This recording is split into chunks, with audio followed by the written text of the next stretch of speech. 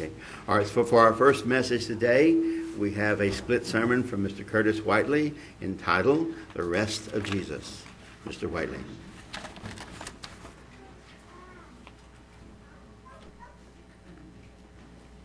Thank you, Reggie. Good afternoon. It's wonderful to see everyone here. I hope everyone had a enjoyable evening, whether you were here enjoying it with quite a bit of us here last night or you were somewhere else. I want to start off this message by talking a little bit about it. I mean, obviously, we know why we're here. It's kind of a double holy day. It's the first day of unleavened bread, but it's also the weekly Sabbath. And as I was discussing with Matt Steele last night, we were talking about, he was bringing the sermon today, and I was bringing the split sermon. And sometimes it's more difficult than you think to speak on one of these high days, because although you kind of are given, obviously a point or direction, I guess you could say, on what you should say and what you should talk about. But there's so many different messages that we've heard on this day. There's so many different things. And although it's not a day that I think we could ever in this lifetime or many lifetimes ever fully and exhaustively cover, sometimes it's difficult. But there was one thing that kept coming back to my mind this week as I was trying to brainstorm about what to talk about. And that is this theme that runs all throughout human history of humans living on this earth. And this theme is something that is entrenched in the biblical message. And this theme is the desire of humans for freedom. As we already know, there is no such thing as a shortage of examples of the different oppressions that we have seen throughout history. Examples of this range from the institution of slavery to tyrannical governments to more personal examples of oppression from substance addiction, mental illness, abusive relationships, and even false religion. So here we come today. We know why we're here. Just a night ago, or a few nights ago, we came here and we, whether it be here or somewhere else, we proclaimed the death of our Savior, Jesus Christ. We proclaimed our Passover, our Lamb sacrificed for us, which is the core of our faith. And we understand what that entails. That Passover Lamb, at the heart of it, signifies a deliverance. From the very first Passover to today, the Passover is about deliverance. For us, obviously, it's about the deliverance and the redemption from the ultimate punishment of sin, which is death. And about how we have been given a new destiny and a new hope.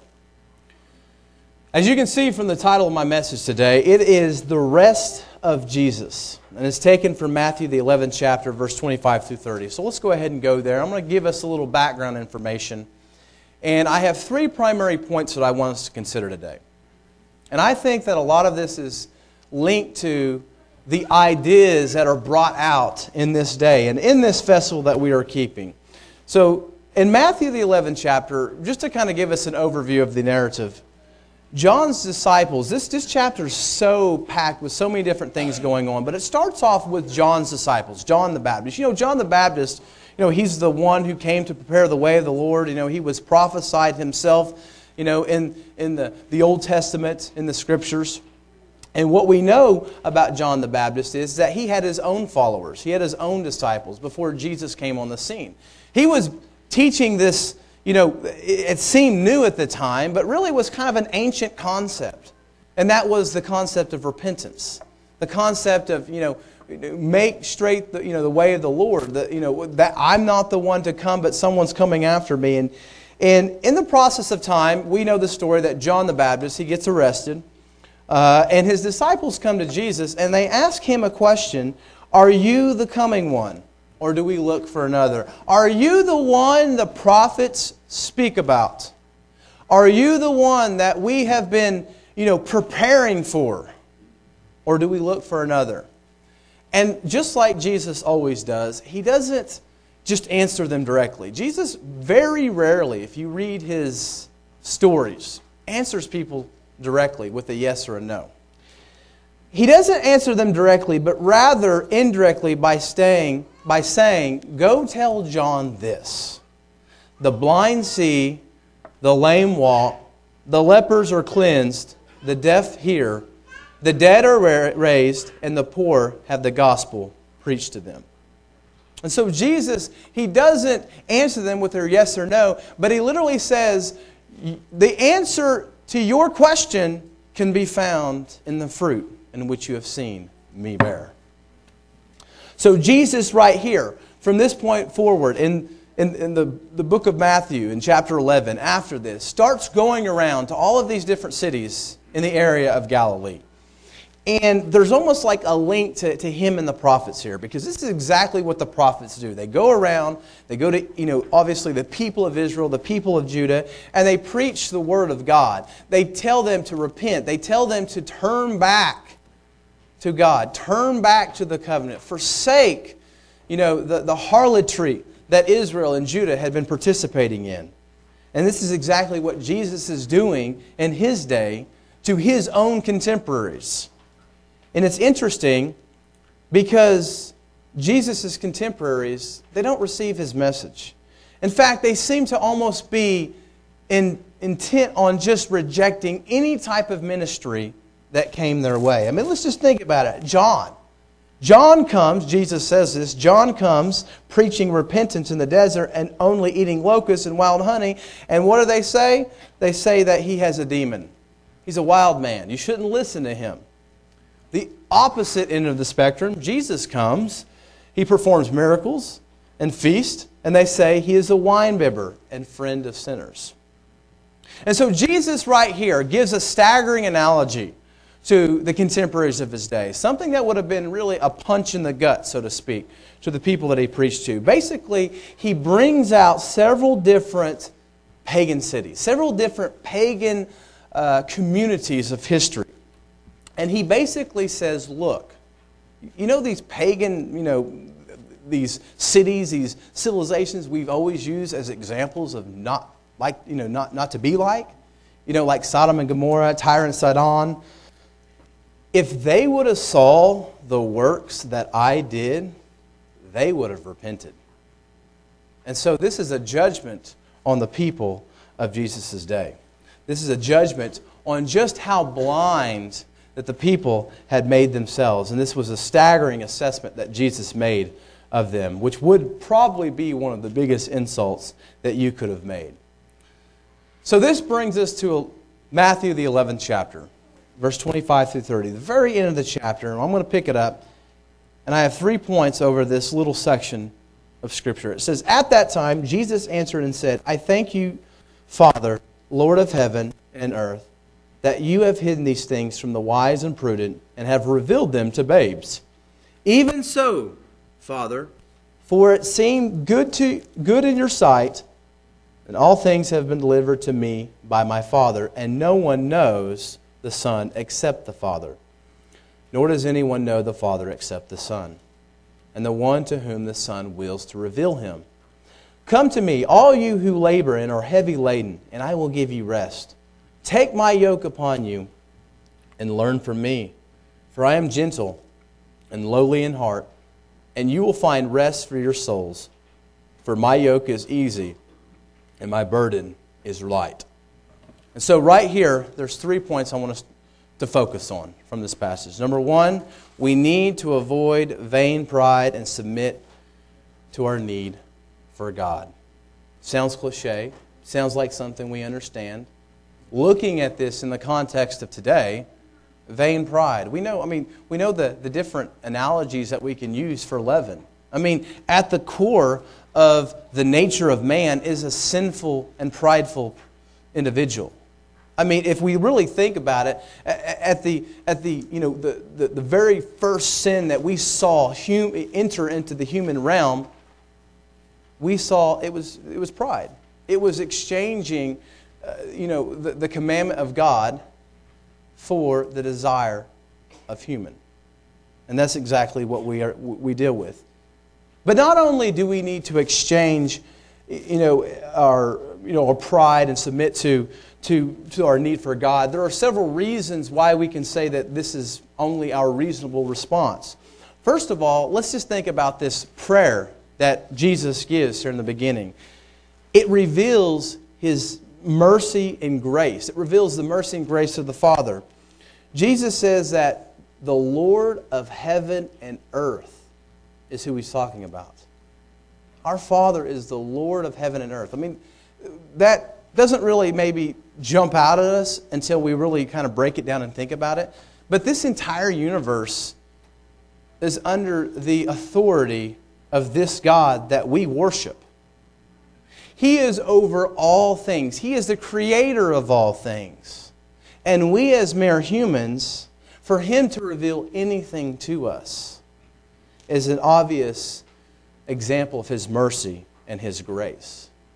And it really kind of makes you feel small and humble. The fact that He would choose us to reveal anything to. But His prayer also reveals the judgment of God. Jesus reveals that God has hidden His truths from the self-proclaimed wise and given them to the humble and open-minded. Now this phrase, wise and prudent, that we see here, it doesn't mean that people who are truly wise and truly prudent, they can't understand the things of God, but rather it is kind of like one of those sarcastic expressions, like the wise and prudent. The ones who think in their own minds that they're wise and prudent. Jesus is talking about the issue of pride, the issue that some of His contemporaries had in their unhealthy sense of self-understanding. And a few months ago, maybe last year at some point, I can't remember, I gave a message and it talked a little bit about this unhealthy reliance we might have on our heritage and about how Jesus dealt with that. And we know that Matthew the 3rd chapter, verse 7 through 10, I think he'll put it up on the screen. But Jesus is, not Jesus, but John the Baptist is dealing with people coming to him and basically saying that, we are the children of Abraham. What need do we need to, do these things? God needs us. Matthew the 3rd chapter, verse 7 through 10, it says, "But when He saw many of the Pharisees and Sadducees," this is John the Baptist, coming to Him, He said, "Brood of vipers, who warned you to flee from the wrath to come? Therefore bear fruits worthy of repentance, and do not think to say to yourselves, we have Abraham as our father. For I say to you, God is able to raise up children to Abraham from these stones. And even now the axe is laid at the root of the trees. Therefore every tree which does not bear good fruit is cut down and thrown into the fire." And right here we see a little picture of Jesus' day, this idea that basically, we are the chosen people. We have Abraham as our father. This reliance on, I'm a part of this, this religious entity. All of the prophets, all of the different prophecies point to us. God kind of needs us. What's interesting is that this is actually, when Jesus is talking to the Jews of His day, He's actually using Jewish wisdom tradition of the day to correct that idea, to correct that view, which basically, it's not a new concept, it's an old concept, the teaching that basically we see in the book of Job, we see in Proverbs, that it's not the wise who are in their own mind wise that learn from God or understand God. It's the ones who rely on God themselves. So Jesus is taking a concept of His day and actually applying it and trying to basically show this in the face of those who are obviously trying to subvert a simple principle that most throughout history, as far as, when we talk about in Jesus' day, a lot of the rabbis actually taught, but a lot of the leaders of the day were not actually practicing. So the consequence of this self-sufficient attitude resulted in God passing over them, those self-proclaimed wise ones, in judgment, and revealing it to who Jesus calls babes, the lowly. The ones that the world really doesn't think much of.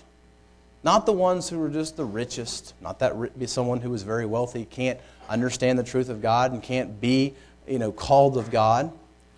But it's not the typical ones that we think of today, the ones who are high and mighty. And throughout history, we have seen this. We've seen a marginal part of society, and we've seen a other part of society that because of maybe their birthright, because of the family they were born in, they had an advantage, and they were higher up on the social stratosphere. In this world that we live in today, I think that we can kind of see this trickle down, but in different ways. And what I am talking about is this idea of self-reliance. And we can look at it religiously, we can look at it socially.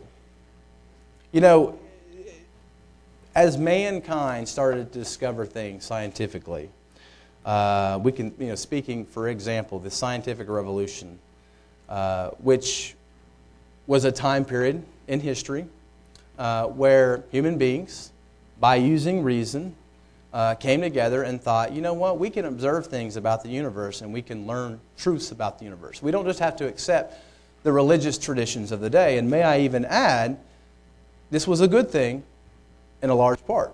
Because of the scientific revolution, me and you have technology. Me and you have a world that we have, that's better than it was in those days as far as, the different things that we can use for efficiency, the different contraptions that we can use. We have medical advancement because of this. Galileo himself, one of the scientific revolutionaries, said that I do not believe that the God who has endowed me with reason also wants me to forgo it. Many of these scientific revolutionaries did believe in God, and they did not believe that their discoveries were in opposition to religion at all. But you see, what happened is they started using reason. And they started using this, we've really been endowed with a pretty powerful thing, the human mind. And we can think, and we can critically think, and we can figure things out. And they did figure things out scientifically. But eventually what happened is that people said, look at this stuff that we can learn about the universe by using reason. What if we did that same thing and we applied it to the social sciences? And then you had the Enlightenment. That's what we call it. The Enlightenment period was basically saying, hey, look what they did in the scientific revolution. Look how they did it by using reason. Let's apply that to figure out how to best govern people. What's the best system of government? What's the best system, what's the best economic system? And through the Enlightenment period, you have things like the United States of America being formed. Many of the founding fathers and many of the things that the Enlightenment thinkers thought was very good. The idea of natural right, that all human beings are equal, that, just because you were born in this lineage, you don't have a divine right to have full say-so. No, God does not give you the divine right to basically be a God on earth. That's just religious tradition. And so we have ideas of democracy, basically implemented in modern nations like Western Europe and America. So there's a lot of things about the Enlightenment that was good. But unfortunately, we took it too far. We created a God out of it. The age of reason took over, and they basically started saying that, hey, look what we've been able to discover. Look at the things that we've been able to make better. We don't need God. God actually just gets in the way. The Bible gets in the way. In fact, it is the opposite of human progress. And that's what people started to do. And then, obviously, the worst of it, applying reason to actually, have atrocious things take place, like the Holocaust, for example, which you could say was used as a scientific idea that, hey, we can make the world better by removing a problem that we have. And so we can see, untamed, the idea of reason is a very dangerous thing. It basically created a God out of the human mind, out of humans ourselves. What we see is that human reason can only go so far. God has given this, but it's dangerous because it's going to create a world and an environment where we have this belief that we don't need God, even though God is the maker of that human reason and the one who has endowed us with those abilities. And so that's just an example of how far this self-reliance can go within the human sphere. And in Jesus' day, I think that, for them, one of the stumbling blocks for his generation, this is talking religiously, was the fact that to admit that Jesus was the Messiah would to have to be something that you would have to do, and on the flip side, also be admitting that you were wrong about some things. You didn't have it all figured out. You were incorrect. And not only were you incorrect, that you can't just overly rely on your heritage. You can't just overly rely on the background or the family that you were born into. But even if you're the recipients of Torah, even if you are the recipients of the covenants of God, you need a spiritual Savior. And that was something that was difficult for them to bear. But I don't think that this is a Jewish problem. I think that this was a human problem. In other words, I don't think that this was a problem that people in Jesus' day, Judaism of the day, that was linked to just them. We see this throughout every different era of religious history. This idea where people believe in something and eventually they get so confident in their own belief that it results in them basically turning blind eyes to accepting any other revelation from God. The second main point I have is we need to come to Christ because He gives the eternal rest. Jesus extends a call to those who are exhausted and realize that their efforts are in vain. And this is the core of the clarion call of the prophets. God offers rest to the weary. Let's just think about this personally. What exhausts us humans more than anything? I mean, obviously work, physical work exhausts us. Mental work exhausts us. But what about just, the rat race of life? We're on this, human beings, this endless search for fulfillment, this endless search for security, this endless search for acceptance and happiness. And some of this is natural, but the way in which people go about it oftentimes leaves them with the realization that their problems are still unresolved. If I get this job, I will have security. If I get this degree, people will respect me. If I wear these clothes, drive this car, live in this house, people will accept me. Religiously and philosophically, it's almost the same thing. People have this endless question, this longing for, why am I here? What is the purpose of this life? Why, what happens when my loved ones die? Will I really ever see them again? The pain that they, experience in this life and this weary search for truth. And oftentimes, as we can see in the Bible, there's a lot of false hopes. And what I mean by that is there's a lot of false teachings that leads to a conclusion that doesn't bring the actual real peace of God. Jeremiah 6, verse 16, you don't have to turn there. You can just maybe put a note down if you want to go back and look at it. Jeremiah says this one thing, and this is a passage that, he's quoting God. He says, "Thus says the Lord, stand by the ways and see and ask for the ancient paths, where the good way is, and walk in it, and you will find rest for your souls." Right here, Jeremiah is quoting God as saying, stand by the ways. Stand. You're on this path, stop. Look at it. Is this the path you should be on? And if you look at it contextually, if you look at the context of what was going on during this period of time, we see that this was judgment coming to Judah. This was judgment coming to the people of God because they were hypocrites. In particular, it was the religious leaders. They were proclaiming peace. Everything's good. We're following God. It was a vain and superficial peace that they were proclaiming. They weren't really in peace. They weren't really genuinely searching after God. They were being hypocritical. And God could not stand any longer their superficial praises to Him that weren't genuine, that weren't from the heart. They instead relied on alliances, pagan alliances, not on God, but alliances to foreign nations and other things, alliances with, safety on a human scale. But it's interesting that he says, stand by the ways and see and ask for the ancient paths. Jesus right here, there's a good possibility that this was in his mind when he was thinking about what he was saying that we find here in Matthew. The ancient paths. It's an interesting thing to look about what this day is all about. We talked a little bit about it last night, and we know that, when we actually look at the commandment about the Sabbath, in Exodus 20 it tells us that in 6 days He made the heavens and the earth, and blessed the seventh day, and made it a perpetual rest. But if you go over to Deuteronomy 5, you go over to the reiteration of those 10 commandments, those 10 words as they're called in the Hebrew.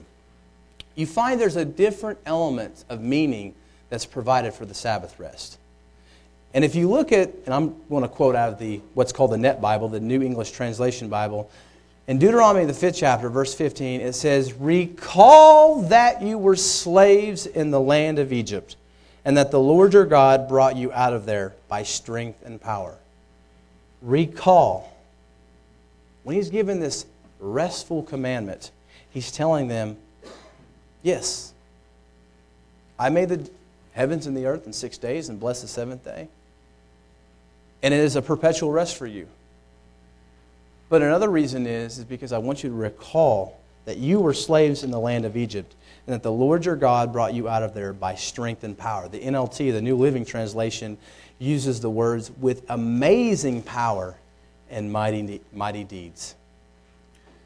And we know the story, which is at the core of this festival signifies.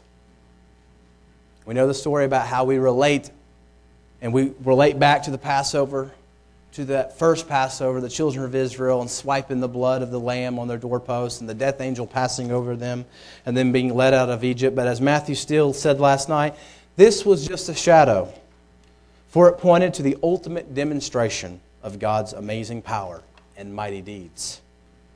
That was displayed on God passing over us by the blood of the precious lamb that was on our doorpost. And just like the Sabbath rest was a root in the Israelites' deliverance, the sacrifice of Jesus that we have just proclaimed a few nights ago signifies the deliverance from the toilage and burden that we bared in our sins to the rest that Jesus gives. This rest embodies, or is embodied in Jesus' first beatitude. And one of the first things he says there in that list of Beatitudes is he says, "Blessed is the poor in spirit, for they shall inherit the kingdom of heaven." The poor in spirit, the ones who realize that they're bankrupt spiritually and bare before God. The ones that are searching for truth, genuinely. Not tradition truth, but genuine truth. And he's pointing them to the ancient paths. You know, Jesus brought a new message. But what's interesting is that new message is rooted in the old story that we've always heard. It's rooted and anchored in that ancient path that's been brought to us from the beginning. My last point is that we need to come learn from Christ, the true teacher. We need to come and learn from Christ, the true teacher. Included in this invitation is Jesus extending the invitation to take on His yoke. Now, we've heard what a yoke is. I believe Reggie gave a message about explaining what a yoke was and how this, how they, back in the day, they, would yoke two animals together. Okay? But it was also a common term that was given to teachers and the restrictions that they placed on their students. Now, obviously, in these days, they didn't have cars, they didn't have motorized ways for transportation, but they had animals, and they would have to use animals to do many of their tasks. Unfortunately, if you lived in the Americas during this time, the only or the largest beast of burden was the llama. So you didn't have much to work with. But in Europe, as well as the Middle East, you were able to work with stronger animals, like oxen, which we find in the biblical message. Specifically, though, what they would do is to train a young oxen, they would put that young oxen with an older oxen. The idea was that the older oxen, that knows what it's doing, is stronger, a little bigger, it would train the younger oxen, because the younger oxen would have to follow and do what the older oxen was doing. But the problem was, in Jesus' day, you could liken the older oxen to some of the religious leaders.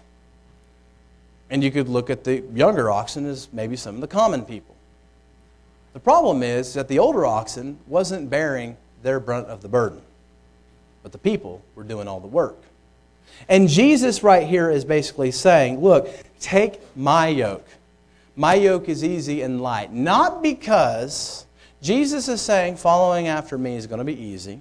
In fact, I think you could make an argument that following after Jesus and striving to live up to that perfection it's harder than anything else, but because Jesus is saying, I'm going to be there with you, bearing the burden for you and with you, and helping you be able to follow me. I'm giving you my Spirit.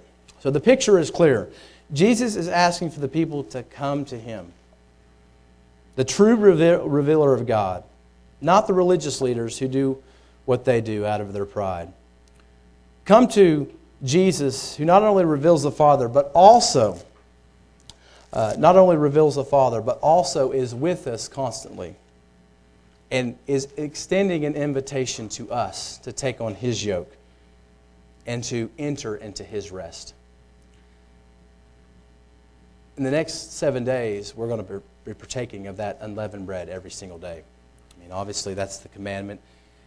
I have a challenge for us, and this is something I want to save to the end. And the challenge is this. You know, Jesus gives us an interesting example of how He answers people when they ask Him a question. He doesn't just tell them yes, but He points to something else. In the case of John the Baptist's disciples asking Jesus whether or not He was the one that they were looking for, He says, go tell John, the lame walk, the lepers are cleansed, the blind see, the dead are raised. The works, the fruits that were bore.